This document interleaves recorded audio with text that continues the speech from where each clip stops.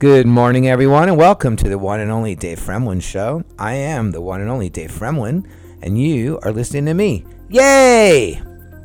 And today is Friday, December 3rd, and it's a beautiful, beautiful morning here in gorgeous Central Florida. You know, I never knew weather could be like this. It's really quite amazing. So today I have the first topic is going to be kind of weird and I have three topics. First, I'm going to talk about my restless leg syndrome very briefly, and then I'm going to talk about an incident that happened to me last night and into this morning and how I dealt with it and what is the most appropriate way to deal with such a thing. And then there'll be another topic after that, if I remember. So, the first topic is about restless leg syndrome. Now, as you know, I have been struggling really, really hard. You are listening to the Dave Fremland Show. To share with anyone who's interested out there. Takes a super duper long time to boot it up. And so anyways, and now tonight I'm going to not give you some information. Yay! A doctor, which I forgot what it is, right? You are listening to the Dave Fremland Show. Yay! I guess we'll see what happens, right? For the last, it's been off and on the last couple of days. And I have determined that sugar is an absolute no-no. And because the 2 days that I ate sugar, it seems like I had really bad restless legs those nights. So sugar is a no-no, and I will not try that again. I don't need to re-experiment with that. So last night actually was a pretty good night. The night before was terrible. Yesterday was a really rough day for me. But this morning... the third topic is about my father. Okay, so this morning or last night was a very good restless legs night in that I still had restless legs, but it came on at the usual time. It came on at a manageable level. In other words, I could deal with it, and then I remember getting up, about 2 or 3 times after I initially had gone to bed at about 2 o'clock. I remember getting up maybe once at about 2:30 and once at about 2:45 and being somewhat annoyed, but not like overly annoyed because I just sort of was like, well, it's not after. Once it's after 3:30 in the morning, it's really annoying. But it was before that time. It was around 3 or 2:45. And I thought, well, okay, if it ends in the next few minutes, that's probably all right. And sure enough, after a couple of minutes of standing around and walking around my house, in fact, I got all dressed and I was almost ready to go outside for a walk around the block. And before I went out my front door, I thought, I just don't want to put shoes on. And so I just got undressed again and went back to bed. And I fell into a very, very, very deep sleep. And I had a really, really, really interesting, I don't remember them now, but I remember waking up from a dream on about 4 in the morning and thinking I wanted to finish the dream. I was in a dream that I liked. So what did I do different last night? I started taking magnesium L-threonate, and I started in my last dose of magnesium before bed is at 11 o'clock. I take massive doses of lots of different things. But then I decided to take only L-threonate. At about midnight, I take about 1,000 milligrams of L-threonate, and then at about 1 o'clock, I take another 1,000 milligrams of L-threonate. No other magnesiums, and that seems to put me into a really deep, dreamy, very refreshing sleep. And when I wake up, today was about 6 hours, and when I woke up, I felt very awake, very alert, very okay. On the slight anxious side, but for the most part, feeling very okay today. And I have clear thinking. And so I'm thinking that no sugar, or at least as minimal as possible, and like no sugar. And then I'm thinking that the L-threonate is a good thing. And then to just still be kind of try to like put up with it. But I don't really, I remember that I got up a couple times with restless legs, but I don't really remember it in its physical form, which I'm trying very hard to not remember it. So that I would consider that a successful restless legs night. And that came on the heels of a very good dance class. So I think that the later that I can push physical activity during the day, the better, really. It's honestly, it seems very, the hardest part, honestly, it's not that hard staying up late at night if I have enough energy, if I monitor my physical activity and don't start getting physical till 6 p.m., 7 p.m., then it really works well. The hardest part is in the morning because I wake up ready to go, alive and ready. And then when it's hard to keep myself from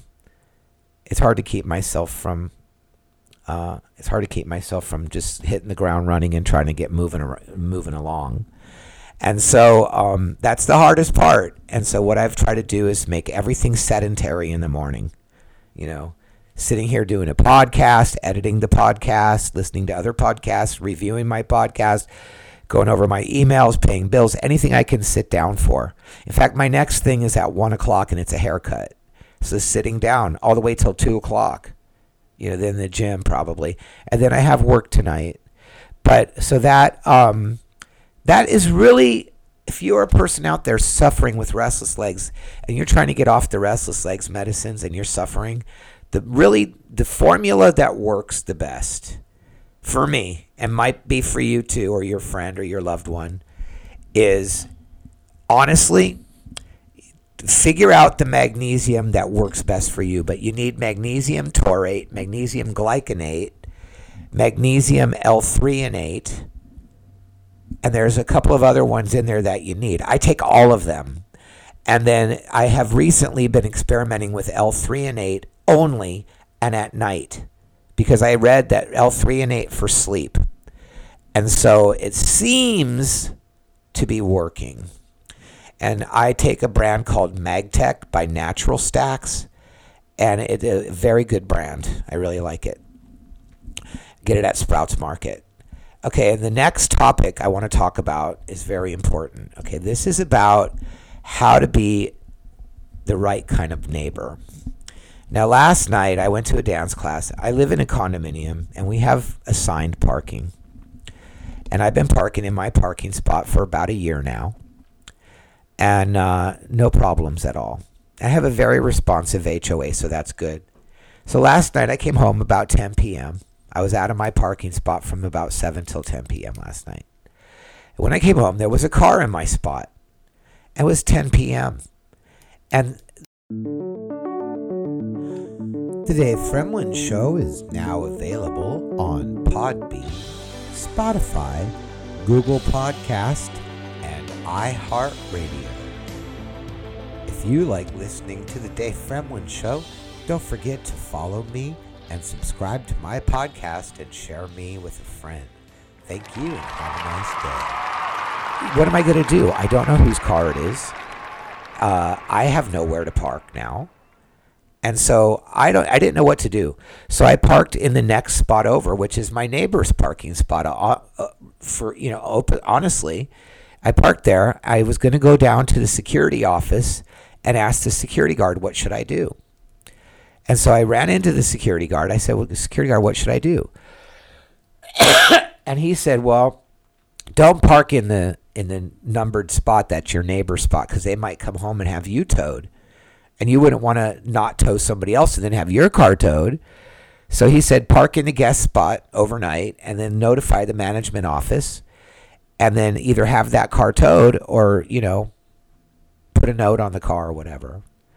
In fact, I was the one who suggested putting a note on the car. They were like, tow the car. But I thought, what if I tow the car and it turns out it's my neighbor and they accidentally, the numbers on the parking spaces are really, really hard to see at night. And maybe they came home, they're in a hurry, they had to go to the bathroom, and maybe their real parking spot is the one next to mine or two up from mine, and maybe they just accidentally parked there.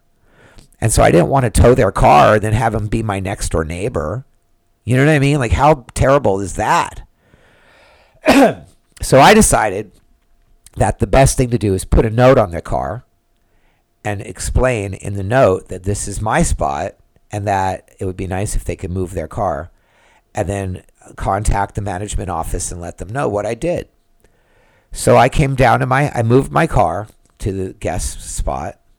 I came down to my house. I wrote a very nice note. Dear neighbor, this is my deeded parking spot. I think you might have parked here by mistake. Please move your car within 24 hours because I need to park here. Thank you very much and have a nice day.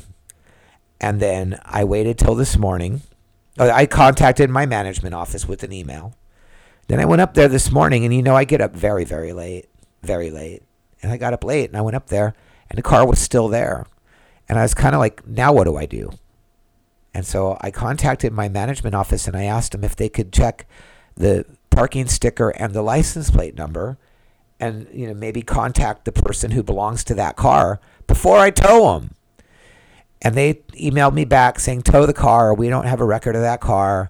You should have the car towed. So I was like, I don't really want to do that because I really have a belief in my heart that that's my neighbor. And so I went back home. I was going to wait until about 4 o'clock today. And I talked to my friend and I said what my plan was. And she said, yeah, well, let me know what happens. And so I went up there just randomly to check. To see before I call the tow truck again. And it turns out the car has been removed.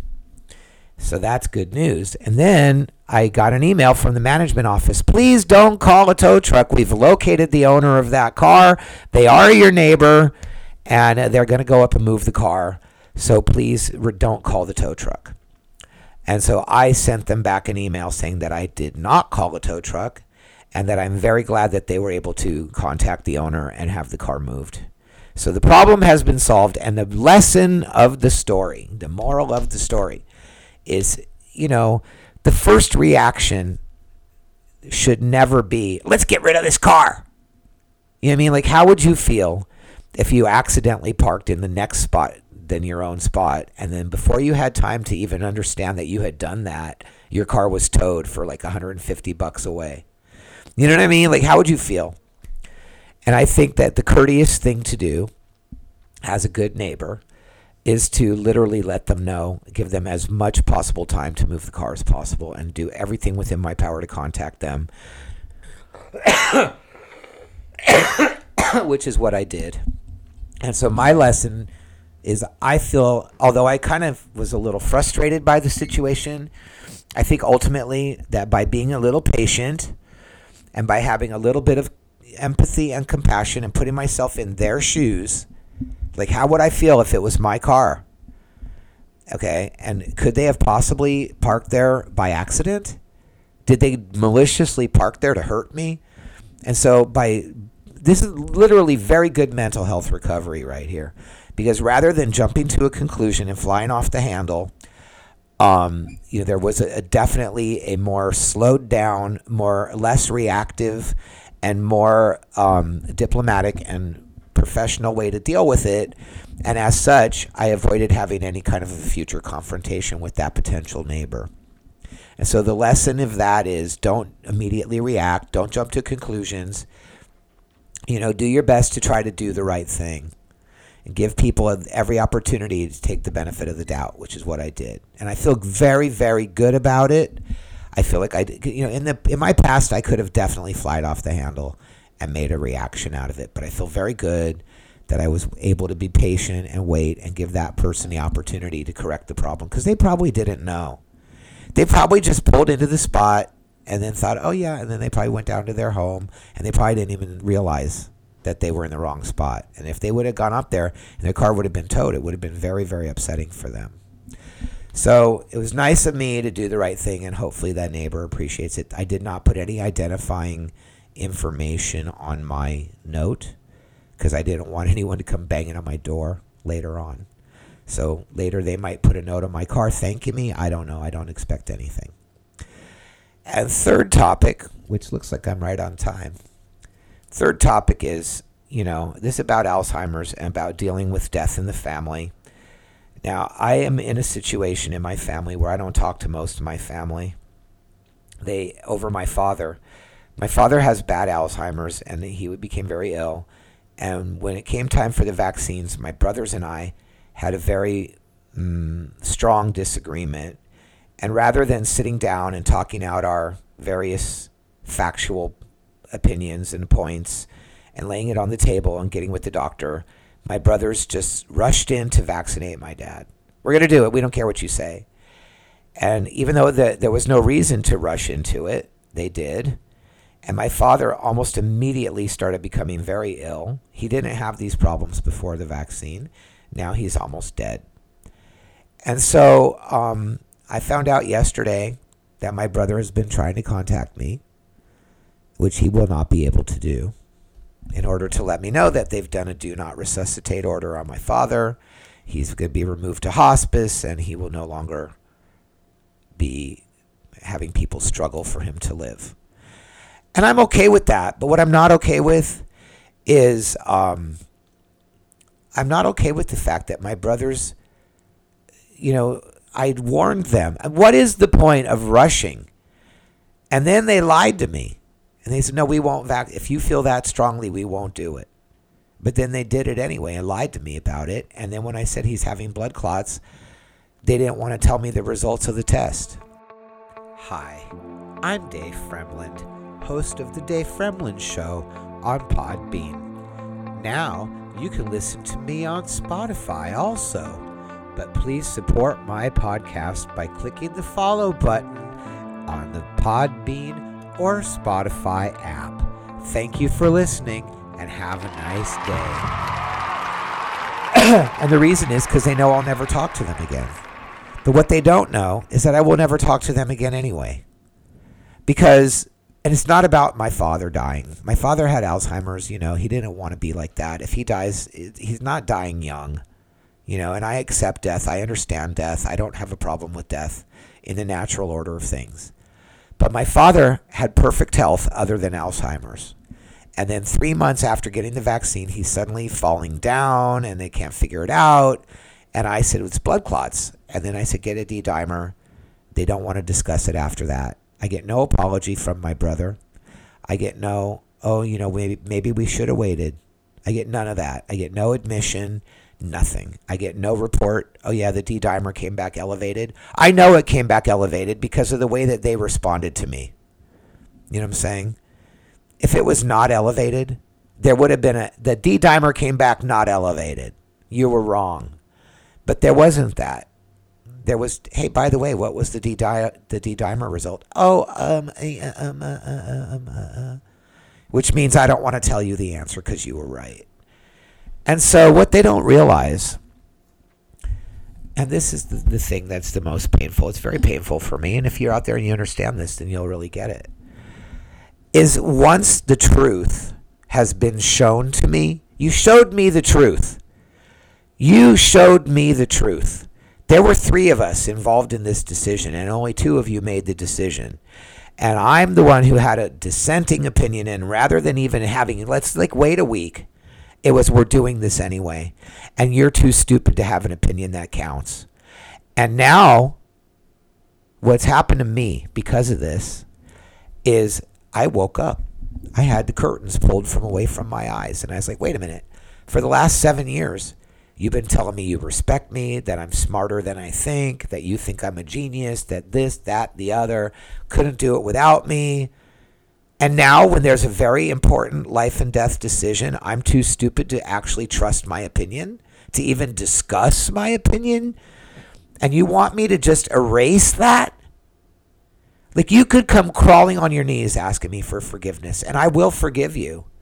The problem is, I will not put myself in a position to be hurt again.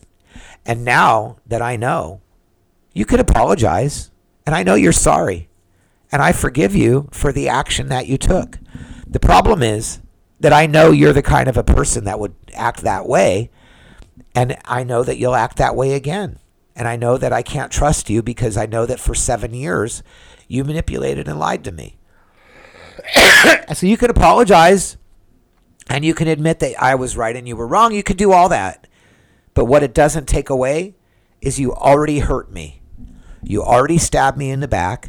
You already showed me that I couldn't trust you, and you've already taken away any reason that I ever had to respect you, and any belief that I ever had that you respected me is gone. And there's no way to just wave a magic wand and say that never happened. Oh, it never happened. These things that you did to me, they didn't happen. Boom, it's all forgiven. No, I forgive you. I understand you're human. I've had transgressions myself. I forgive you 100%. The problem is I cannot unsee what I have seen. Short of getting Alzheimer's or short of a head injury, I cannot erase it. And I think you could spend your whole life trying to show me something different, and I think that the big hurt has already occurred. And so the sad part is that my father is dying unnecessarily, although I'm not sad about it because he really wouldn't want to live the way he is, and I don't like him living the way he is either. So that part is not truly a problem. But the problem is that there will be no funeral for me to go to, and there will be no seeing my brothers and sharing our grief and sharing our love for our father. It's not going to happen. I will have to deal with my feelings myself and my brothers. There's nothing that can be done. And what I want to warn you about in this podcast is to be very aware when you act in a way that is insincere, and eventually the real truth comes out, the level of hurt that is caused between you and the other person, it might be irreparable. It might be completely irreparable. And the more that you care and want those people in your life and that you're so afraid to show them the truth, if my brother would have told me he thought I was an idiot 7 years ago, I would have dealt with him accordingly. He could still be my brother, and I would just treat him like a person that I know thinks I'm an idiot. But instead, he tried to convince me of something else, only to get what he wanted out of me. You understand? There's a big difference there. If you're an idiot, I accept you how you are. I don't really expect anything from you. We're just friends. That's perfectly fine. I know where I stand. But you tell me that, you're so smart and you're so great, you're so good at handling things. Can you help me handle this thing? And then I help you handle it, and then I go, now I get to have a say in the decisions that are made. And you go, no, you're too stupid to make decisions. Hello? How am I supposed to erase that? You tell me. And so the lessons for this podcast are, first of all, restless legs can be dealt with patience and experimentation and creativity. All right, engagement with the disease. You have to engage with the disease, and you have to not make it your enemy, but just be aware of it and make it, work within the framework that it gives you. That's thing one. Thing two, if you are a neighbor in a complex, multiple people, and somebody accidentally transgresses into your space, rather than fly off the handle and create a future tense, I have to live next to this person forever. So rather than create a situation that is needless, it doesn't hurt to step back from the situation, wait a little bit, give the person the benefit of the doubt, lapse some time, do your best to find another solution, and don't fly off the handle and react. This has been a very good lesson for me. And third and last, when it comes to family decisions, it is very important to set out what the boundaries and rules are going to be ahead of time. And once somebody has shown you the truth about how they really are and how they really think about you, it's very hard to erase it. And so before you engage with a family member in an artificial way to manipulate them, think about what the potential consequences to you are going to be once they find out. Because the consequences might be more hurtful to you than they are to them, and might be so hurtful to them that they react to you. Okay, my circumstances are that my family hurt me. They hurt me so badly that I want no part of them. Okay, I did not do the hurting. They did. And I'm the one who did the leaving because I don't want to be hurt. So in family situations, remember, it is up to you to put you first and make sure that you are aware and alert about how people are treating you, and don't allow yourself to be abused. And that's my podcast for today. All right. Thank you very much and have a nice day. Bye-bye.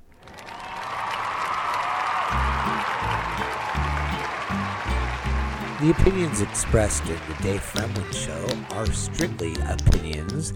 I am not an expert. The Dave Fremland Show is written, directed, and produced by Dave Fremland and is a Dave Fremland production. Thank you for listening.